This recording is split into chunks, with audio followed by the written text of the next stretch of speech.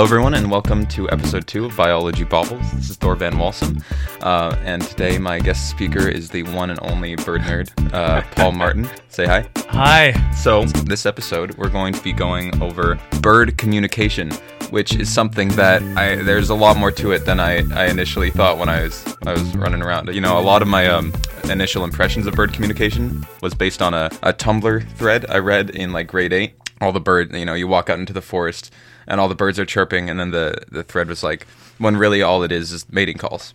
And I thought that was hilarious at the time, and I kind of took that for granted. But as it turns out, based on the Googling I've done over the past couple days, there's a lot more going on than that. I didn't think that this was going to be a categorization that would be necessary, but we're actually going to separate bird communications into auditory, physical, and visual communications. All right. Yeah. There are 6,500 spoken languages in the world today, and about 9,500 species of birds. I initially thought that it would be safe to say that each one of the birds has their own language, but there's a lot more overlap than we initially give them credit. But we're gonna get back to that. First things first, I wanted to talk about the extremes of the spectrum for sound. Now, if you'll remember, a few weeks ago, I found this video when I was just, running around on YouTube. So this is the white bellbird found in the Amazon, and I'm just gonna play it really quick.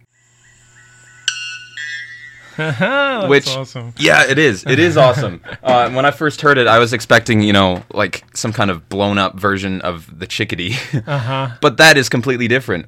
That sounds like something straight out of outer space. Yeah, I mean, when you think about what they're doing, you can see in the picture, the bird is sitting on an exposed branch way at the top of the canopy, and so he is trying to reach all the females, in Brazil right now, as loud as he can possibly be. And so it's really quite something. It's probably got some distance on it too. Yeah. That bird call that you just heard on the podcast was, if you were to hear it in real life, it would sound about 50% louder than an ambulance siren right next to your ear, which is absolutely incredible. I'm not sure how big they are, but they look like about the size of a chicken. Not that big, no. They're like red-winged blackbird size or so. Oh my God, that's tiny. Yeah. Wow. They got to dedicate like 30% of their body mass just to being able to shout. Yeah, and it's for some of those things, like if you go to the Amazon basin, you walk into the Amazon, one of the defining sounds is also one of the loudest birds, the screaming piha. Oh, man. And it seems like, for some things, sexual selection, females choosing males has led to really extravagant plumages like peacocks. But in other cases, in these bellbirds and pihas, it is sound that has, been the focus of female sexual selection. It is definite. I kind of hear that like wee. Yeah. I kind of like squeal there. Yeah. So why don't you tell us a little bit about that? Because one of the things that I like about Biology Bobbles is it's designed for people that don't have to know anything about biology, but then they can walk away with like a couple of like fancy terms and say, oh, peacock feathers is a result of runaway evolution. Kind of like rub their fingers together and sip their tea. Yeah, so some of these traits, that we see, those vocal traits, and then also a lot of the color signals are chosen by females, and they're often chosen to be extravagant. And so this is a case where extravagance can sometimes provide information on the quality of a bird, the ability, an honest signal.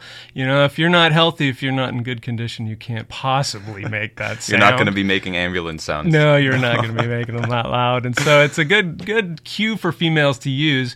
We often see it when you have males unrequired for anything else. So females are coming in, for example, for species where all the males kind of get together and display to the females. Females come in and choose the one they like best, and then they leave. Often you can have really strong sexual selection because all the females can choose the same male. Yeah. And so you get this super fast evolution, change in gene frequency to the next generation, all because the females chose one crazy male, that was super cool, whether it had, amazing sound or amazing color. Yeah. That kind of, so I want to ask a question that could kind of help me segue to another part that I did a little bit of research on. Would you say that it's safe to assume that when food or like resources in that aspect aren't really limiting factor, then that's when you would start to see the kind of extravagant sounds and visual cues from male birds. It seems to be the extremes. Yeah, you see it in those cases. And so the males, since they're not necessary for females, to raise their kids, they're using them simply for their genes. And so they're coming in, and the males will often display in what we call leks. So it's like a little bar, Yes. where all the males dance and display. Uh-huh. And so the extremes, things like birds of paradise, things like cotingas, things like hummingbirds, the males are just evolve these amazing displays in an attempt to attract the females. And the females come in, copulate, and away they go. Yeah. You stole the words right out of my mouth there with the hummingbird. It's one that I think, everyone takes it for granted because when you go on and you're watching Netflix and you watch the episode on all the crazy birds, that's crazy, but it never feels like something really of this world. Yeah. But then you look at hummingbirds, which are these tiny, like, little gems, basically, just floating around. And one really interesting thing that I found, hummingbird mating signals. Male ruby-throated hummingbirds display their colors and agility to females in daring I'm quoting a little bit from a Wikipedia article. In daring courtship displays. And this display involves diving from heights of up to 50 feet and flying side to side in front of the female. Yeah. Which is absolutely incredible. Like, 50 feet. One thing that I love to do in this podcast is take something that's completely normal to an animal and then try to put it in the context of like a human doing that. So 50 feet.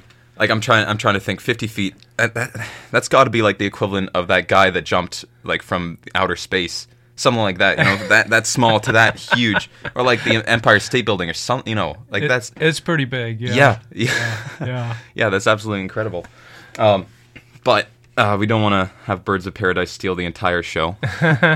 Yeah, this is something that was really, really interesting to me. One thing that I think a lot of people don't know is that there's a lot more complexity in a bird's call than we give them credit. Like that Tumblr article saying everything's just, birds saying, "Hey, baby, what you doing?" There's one article that I found published in 2016 by University of Zurich that suggests bird calls of some species, like words, are able to be combined according to syntactic rules.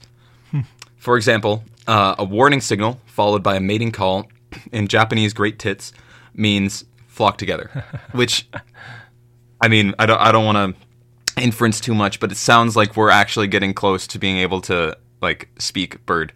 That's what it sounds like here. I'm just going to quote from this the paper. Quote, "These small birds are known for their large vocal repertoire, and the team discovered that they use a variety of calls and combinations of calls to interact with one another in specific situations. The combination of sounds, such as ABC calls, for instance, means watch out. The great tits use them when a sparrowhawk or another predator is nearby, a potentially dangerous situation. By contrast, D calls means come over here, a call the birds use after discovering a new source of food or when wanting their partner to come to the nest. Tits frequently combine these two calls into ABCD calls when, for instance, the bird encounter a predator and join forces to deter them.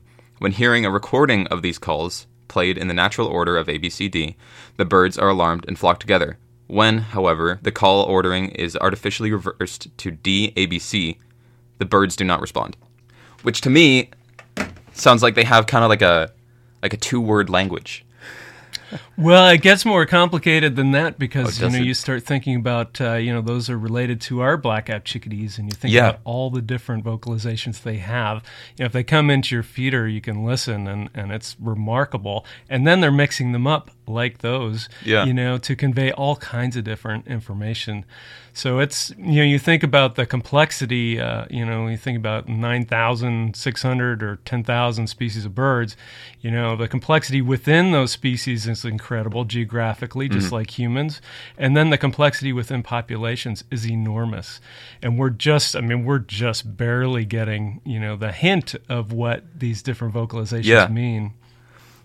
Now, one thing I do love to do on the show is inference and just like take it to an absolutely crazy level, or potentially not crazy. What do you say, as a professional bird nerd, that it's possible that whenever you're going out to your chickadee feeder and you hear the different chirps, that they're kind of like gossiping about you? They're like, "Oh man, this guy didn't bring seeds. What a joke!" Certainly, sometimes it feels that way. You go out, in the morning and they're waiting for you to fill your bird feeder. And we've certainly had, ruby-throated hummingbirds fly up to the window when the feeder's empty. And you do wonder if they're trying to communicate. Like human, where's my food? Exactly. Excuse me. I mean, we know more and more that they're communicating across species. And Yes. and not just, with other species of birds. They're communicating with squirrels. They're communicating with all kinds of different things. And, some of the smarter birds, like ravens, they've learned all kinds of different things about humans. They hear a gunshot and they will come in during deer hunting season to see if there was a successful Wow. kill. And of course, when people gut the deer, they leave lots of good stuff for them. And so they're extremely smart. I always joke it's one of the species I won't study because it's smarter than me. I have a rule. But it's, the complexity of a corvid like a crow or raven vocalization or blue jay, you really start to see the kind of pinnacle of communication. Wow. Yeah, that's kind of crazy how you said that the bird was smarter than you. That's kind of the impression I got too. I was reading all these papers and like they can speak how many bird languages? Yeah. Like a chickadee, like generally speaking, there's they've got the mouse tit. Is that the titmouse? Titmouse. I got mouse right, bird and mouse, titmouse mixed. Oh man, I would love to talk about the mouse bird, but that's a whole nother thing. Yeah, that is a whole nother. I'm definitely going to do an episode on mouse birds or something of the like. Now you said that birds can actually communicate to some degree with squirrels and other species. Yeah, is it possible that humans can talk to birds? Sure, yeah. Birders do this all the time. Usually it's a little bit dishonest. They're trying to pull the birds in so they can get a good look at them. But and it's not by singing a Snow White song and having all the birds come and land on your arms. It's not, but it can. If you imitate the song, of a lot of birds, males come in angry and females might come in to get a look at you. Oh wow. So, but again, it's a little dishonest in that we're typically imitating a situation or a wild bird that isn't there. So it sounds like for those at home, maybe don't do this too much. Don't scare your birds. But if they did want to do it, what would that sound like? Well, there's different ones you could do. So a chickadee, they have this Phoebe. The male song is this. That's better. Yeah, and so that's the male song attracting a mate, but also defending against other males during the breeding season. You'll hear them practice it as well in the fall and in the spring. Wow. But the sounds that birders usually make involve that scolding that we talked about before, and it's a sound that they make when they encounter like a little small owl, like a northern saw-whet owl. Right. And these are extremely dangerous at night.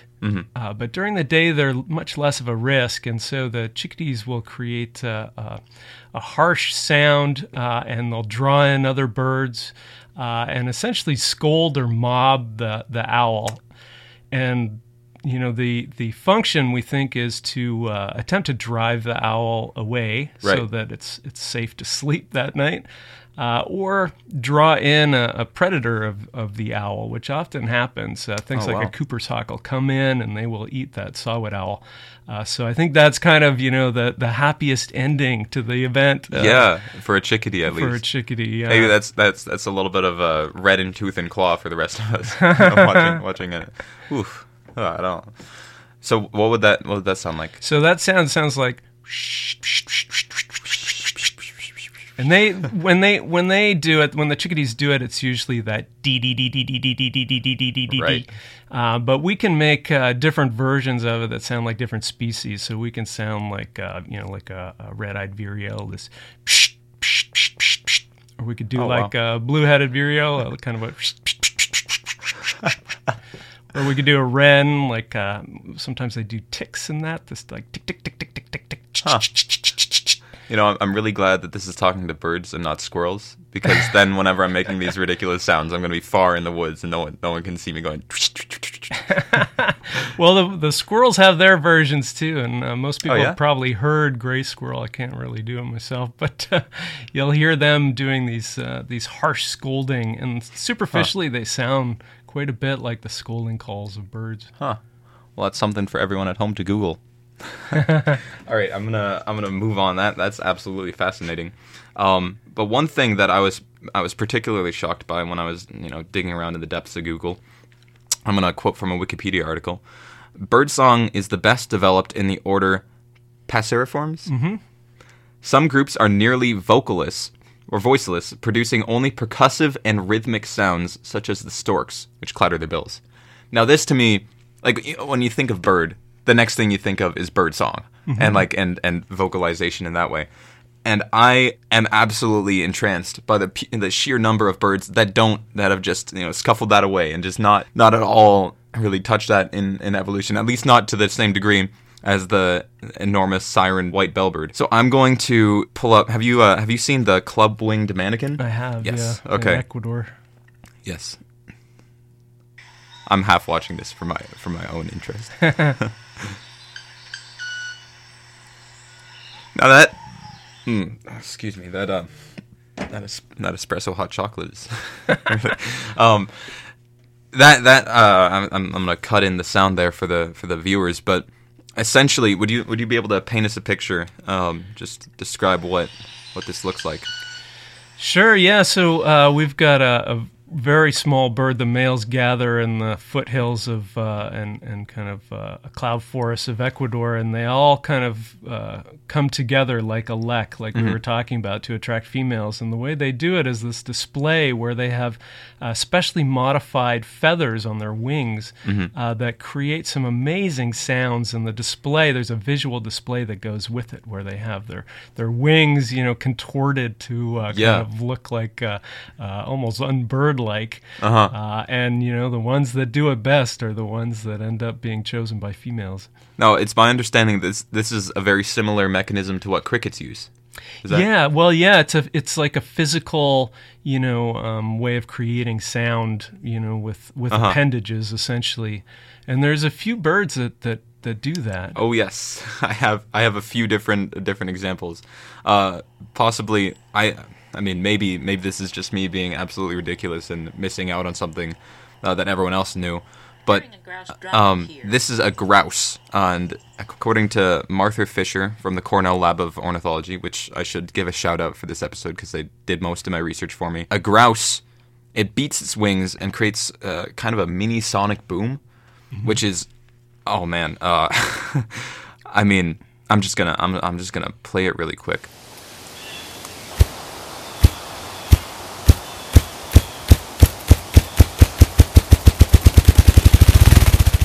Now, it's something that you less hear so much as feel. Yeah.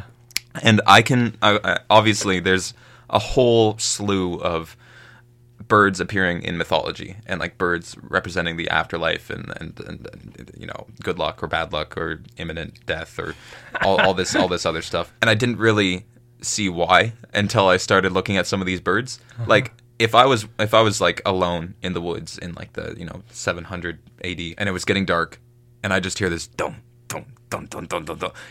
I'm thinking, okay, great, like a demon's coming to eat me. Like that's absolutely. So what scenarios would grouses, like why are they doing that? So it's the same kind of thing. The males in that case are displaying, and the way they do it, they have they're not so much a clustered lek. They're kind of scattered around, but each male has a drumming log, and they're holding on to it and creating this amazing deep sound that attracts in the females. Yeah. And, it's amazing. I mean, around Kingston, it's quite a common thing to hear in the spring, in April and May. I hope not. It's great. I'll be terrified. It's great. And you feel maybe it, not now. It is. It's something you feel before you hear, and it's just a classic sound of the forest in our region. Wow. Yeah. That's so that I feel like when you initially imagine sounds being made by something other than the vocal cords, if that's the vocal cords in birds, that's kind of what you imagine, I feel like. And for me, it still kind of reminds me of when I was a kid. You'd make fart noises with your arms. That I still can't get that image out of my head. But there's one that absolutely just blew me away. The Wilson's snipe. I'm I'm gonna play the sound first, just so that everyone can take a gander at what this might be exactly. Now, I want everyone at home just to like picture and guess, how a bird might make that kind of sound.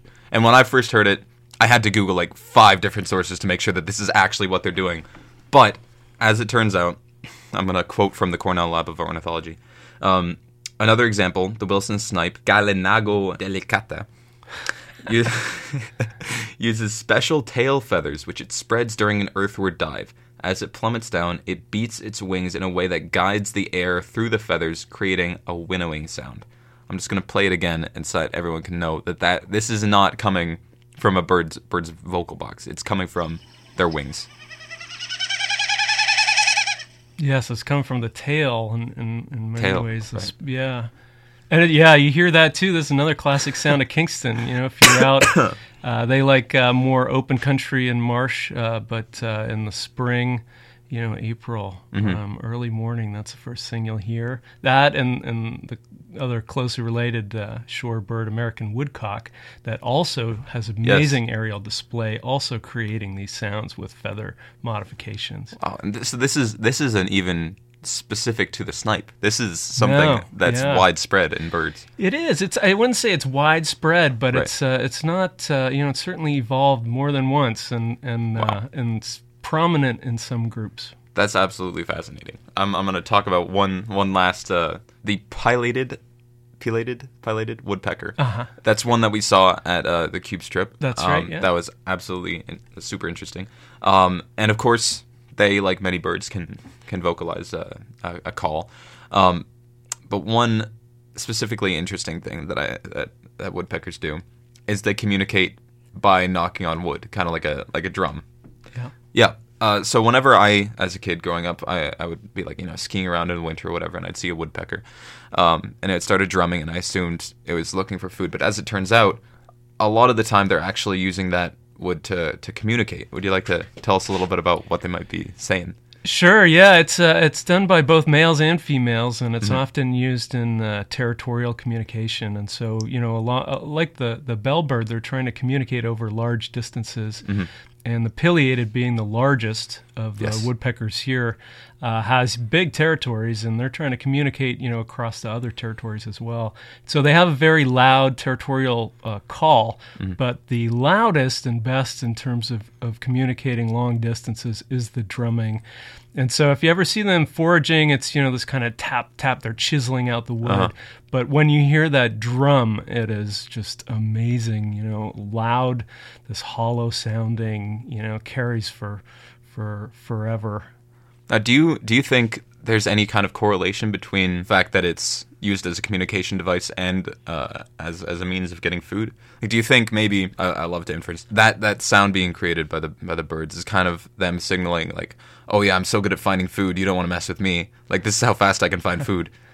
Yeah, it certainly could be. I mean, often I think it's defending territories, and if it's used to attract mates, they have a courtship display as well that they point their bills up and they move them back and forth. So there's more to it once they kind of meet, in person. But I think certainly the drumming originates in woodpeckers from their ability to find food, and if it's easy to make that connection, because if they drummed and they were a regular bird, they'd knock themselves unconscious. Yes, they wouldn't be able and they to have do an it. Absolutely fascinating adaptation that allows them to just bang their head as hard as they like against a wood.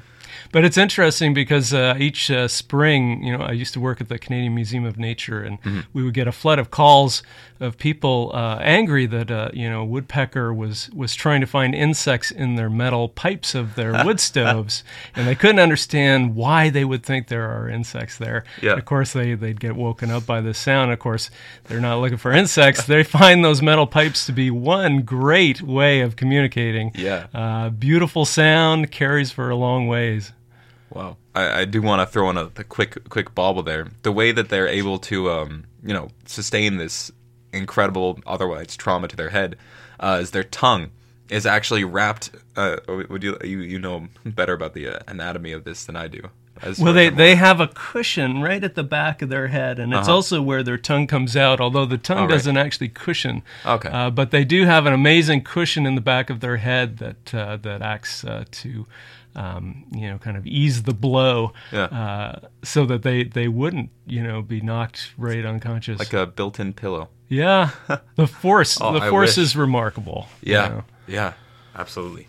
I'm going to switch over to visual communication now. And this is, I think, where, of course, birds of paradise are the epitome of visual communication, just with their runaway evolution, all these ridiculous colors. One that I chose because, I mean, obviously, if we were to talk about all the birds of paradise, we need a fair few episodes. But one that was really interesting to me, also easy to kind of discuss through a podcast, is the bowerbird. And one really interesting thing about the bowerbird is, aside from kind of creating a stage to perform his ritual, he also this is one thing. Maybe I'm nitpicking something because I'm so used to being blown away with all the other interesting stuff, like the fact that it builds a stage to woo its mate. It dilates its pupils, just kind of like big small, and then like he'll kind of like bobble around his head, and one eye will be small and the other one will be big, and they're just like switching back and forth. And like, what? What? How did that? What are they communicating there? Like, they're just like, look how I can use my eyes In terms really well, of the I guess. eyes, yeah, that's interesting. I mean, I think the short answer is we don't know what they're communicating, but certainly there's some abilities there, that could provide, honest information for females about maybe their cognitive abilities or their abilities to adjust, independently, right side versus left, and it might be relevant, for finding food or something like that. Can you imagine being sent into a job interview? That you pass the first couple questions and they're like, okay, you're doing great so far. Now we're gonna need to see you dilate your pupils as fast as you can, just like back and forth. It is amazing, though. The bowerbirds are a different family from the birds of paradise. But really? But you see kind of different. So the bowerbirds, of course, are famous for their bowers that they build simply for display. But one of the things that's also famous about bowerbirds is their ability to collect items and display them. And really? Different species like satin bowerbirds really go for blue and purple. And they will find these things, everything, plastic stuff, everything, berries, to display to females.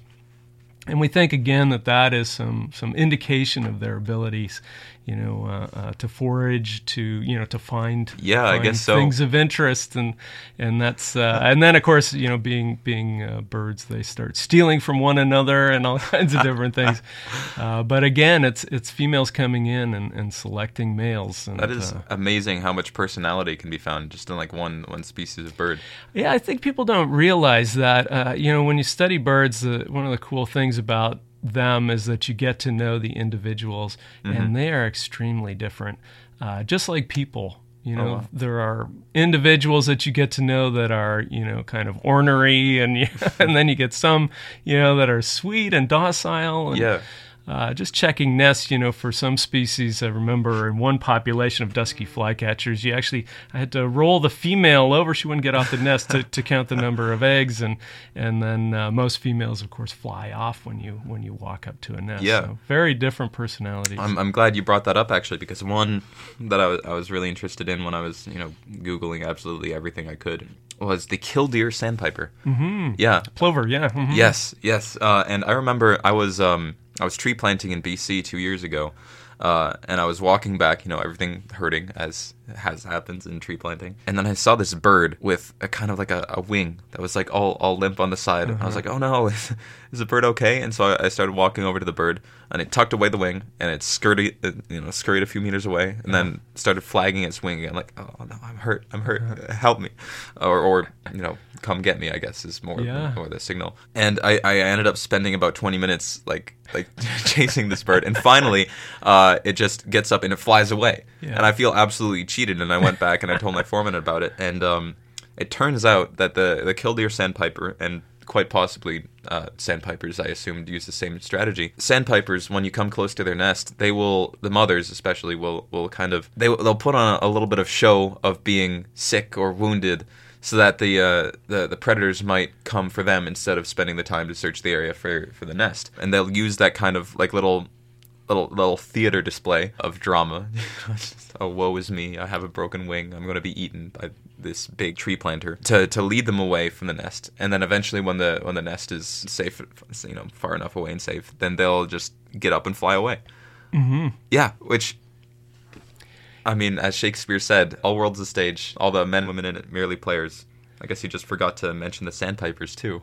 Yeah, so that's quite common in the plovers, and that's and killdeer's one of them, and I think a lot of people know the killdeer for that display, given that they'll nest in parking lots and gravel. They really like gravel. Yeah, and it fools a lot of people, but there's actually a lot of birds will do that kind of display. Oh yeah. Some of the warblers will do what we call a little rodent run, where they put their wings up above their back and run along. Stopping frequently, running along the ground. And we've seen video of nests where chipmunks come upon this female running along like an injured rodent, and they're mesmerized. They follow it all the way until it flies away, and wow. Chipmunks left kind of wondering what just happened. Where did the mouse go? That's wow. I mean, I knew about the caterpillars that look like little snakes and stuff, but the fact that the birds will go out of their way to put on a little bit of a show, that's amazing. That's and a bauble and a half. They do it in different ways, too. If you're out around here, encounter a female wild turkey or ruffed grouse, they will, instead of putting on a display that they are weak and injured when they have kids, they will put on a display that they are nasty and dangerous. They will sounds of the wings. They will puff themselves up, and the females will run at you. And I've seen more than one dog run scared, away from these things, even though, they're just defending their kids. Yeah, a puffball like that runs at me, I'm probably going to be right there with the dog running away. One really physical communication. Mm-hmm. Are you familiar with the 12-wired tickler? Yeah. Yeah, okay. Would you like to just paint us a picture here of what this guy is? Yeah, so this is a bird of paradise, and they have some modified, I think it's tail feathers, although I can't remember. It might be upper tail coverts, but they come out the back of the tail, and they're very thin, like little wires. And in the display, part of the display is tickling the females when they come in with these little modified feathers. Yeah. Again, another case of just craziness that's evolved through sexual selection in the birds of paradise. Yeah, so, I mean, I never thought I'd see the day where one species courts another by tickling the other's face with its butt hairs. Like that. Yeah. I mean, butt wires, butt feathers. It to me, as an undergrad student, that looks like a bird with massive butt hair. Yeah. Are there any other kinds of kind of like that physical touch communication? There is, yeah. You see it actually quite a bit in birds that have these long-term pair bonds. So things like parrots will alloprene, and so the pairs take turns preening each other, often around the neck and the head, where it's difficult to clean yourself as a bird. And you see that in a number of different species. There's even cases of it across species, and we don't really understand that. Yeah. It's unclear whether that's just a mistake or whether that's actually there's some sort of relationship there. But that's probably the most common, kind of touching that I can think of, other than, obviously copulation, things like that. Yeah. That's usually pretty brief, though. There's one kind of bird, I feel almost bad for mentioning it because I didn't write down its name, where it is similarly a bird of paradise, and it'll clear its stage and put on a show. And one of the last portions of the courtship is it comes up to the female and it starts headbutting them. Just like kind of like a strange kind of nudge. Is that with the head feathers? Yeah, I believe so. Yeah, or it just comes up and it starts. I mean, birds have so many different languages that they're speaking that we really know so little about. And I mean, I know that I was kind of born into a situation where the world's ending a little bit, and like the population's going to hit cap, and acid rain's going to be a big thing. But that's a whole nother series of podcasts. But I might have been born in the right time to be able to, within the next, and maybe this is a conservative estimate, but next 20 years, walk out into a forest with Google Translate on. and be able to know exactly what the birds are saying. It's possible. I think we for some of our common birds that have very complex sounds, languages, like chickadees. I think maybe we will get to that point. Yeah. So many birds are so poorly known. Especially tropical ones, and a lot of those tropical ones have some of the most complex communications because they live together and they live a long time together. And that's different. Our birds up here often don't live that long. And so these long-term pair bonds in the tropics, you see amazing relationships, even across species over very long periods of time. And we know very little about them. Yeah, I was in preparation with quotes because really I was being more or less lazy. I was watching this Netflix special on birds, and there was one really interesting one, the Philippine eagle, which of course is incredibly endangered now. I mean, endangerment and deforestation aside, there was so much character being conveyed in the interaction between the chick and its parents, where I mean, I felt almost bad because as I was watching it, and the chick is like sitting in its like little rough bundle of feathers, and it's just like yelling, asking for more mice or whatever. I kind of had a monkeys actually. Oh, monkeys! yeah. They're called the monkey eaters. Yeah, they're absolutely massive. Those birds. They are. I kind of had a little bit of a flashback to myself as a kid. Sitting in my bed, Mom, give me my ice water. And then, like, there's so much like personality and depth in these species, and we know so little about them. And I think it's such a pity that we're treating the world as we are, because we might not ever get the chance to really get to know these species that we've lived with for so long. Yeah, the Philippine eagle is one that I'm not sure is going to last much longer, given the pressures on it. I'm going to transition a little bit with a quote from a bird poet from the 1800s named John Burroughs, from his John Burroughs collection, Birds and Poets, Part 3, A Bird Medley. There is something almost pathetic in the fact that birds remain forever the same. You grow old, your friends die or move to distant lands, events sweep on, and all things are changed. Yet there in your garden or orchard are the birds of your boyhood. The same notes, the same calls, and, to all intents and purposes, the identical birds endowed with perennial youth. The swallows that built so far out of your reach beneath the eaves of your father's barn, the same ones now squeak and chatter beneath the eaves of your barn. The warblers and shy woodbirds you pursued with such glee over so many summers ago, and whose names you taught to some beloved youth who now, perchance, sleeps amid his native hills. No marks of time or change cling to them, and when you walk out of the strange woods, there they are, mocking you with their ever-renewed, joyous youth. The call of high holes, the whistle of the quail, the strong piercing note of the meadowlark, the drumming of the grouse. How these sounds ignore the years and strike on the ears with the melody of that springtime when the world was young and life was all holiday and romance. Now, it's beautiful, but I don't think it's going to be true for very much longer. I'm going to do a quick plug to a pretty surprising set of numbers that Cornell Lab of Ornithology gave me. 1 in 4 bird species since 1970, and about 2.9 billion birds in North America alone have disappeared in the last 50 years. That is atrocious. That is an enormous number, and I'm sorry, John Burroughs, but I think your poem might be going out of date here, because this is a bit of a crisis, isn't it? Yeah, absolutely. It was a shocking reveal, even though we knew a lot of species were declining. I think the numbers were so staggering that it caused a lot of people to kind of choke when they saw them. Yeah. And there's been a lot of attention now, thanks to that paper. Yeah. Will there be action that follows? I don't know. I certainly hope so. I mean, I saw, you think back to the crisis of DDT and Rachel Carson, Right. kind of instrumental in getting people to act. And we did act, and we did have a strong response. And now, we see bald eagles every winter here in Kingston in great numbers again. We see Merlin moving back into the city and breeding. We need that kind of response again. To address the factors that are causing these massive declines. Yeah. I'm just going to give them a little bit of a plug here at the end as well.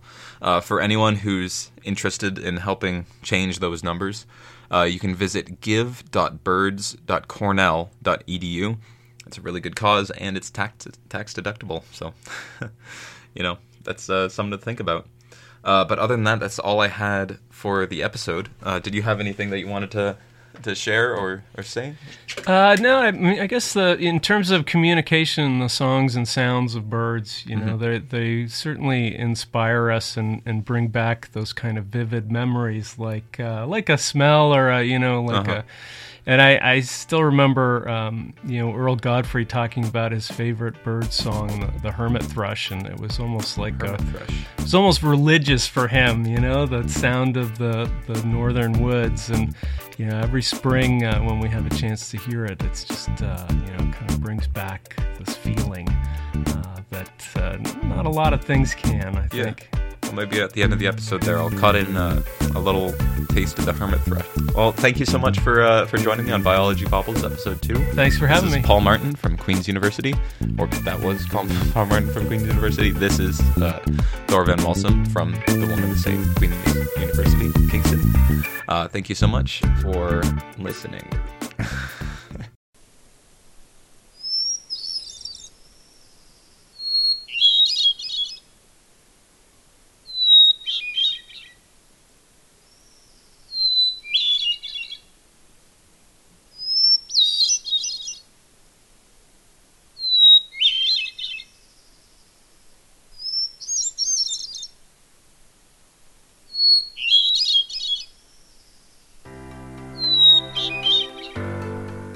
Thank you for listening to this podcast produced at CFRC 101.9 FM in Kingston, Ontario at Queen's University, situated on the traditional territory of the Anishinaabe and Haudenosaunee peoples. The CFRC Podcast Network at podcast.cfrc.ca is brought to you by the generous support of the Queen's University Faculty of Engineering and Applied Sciences.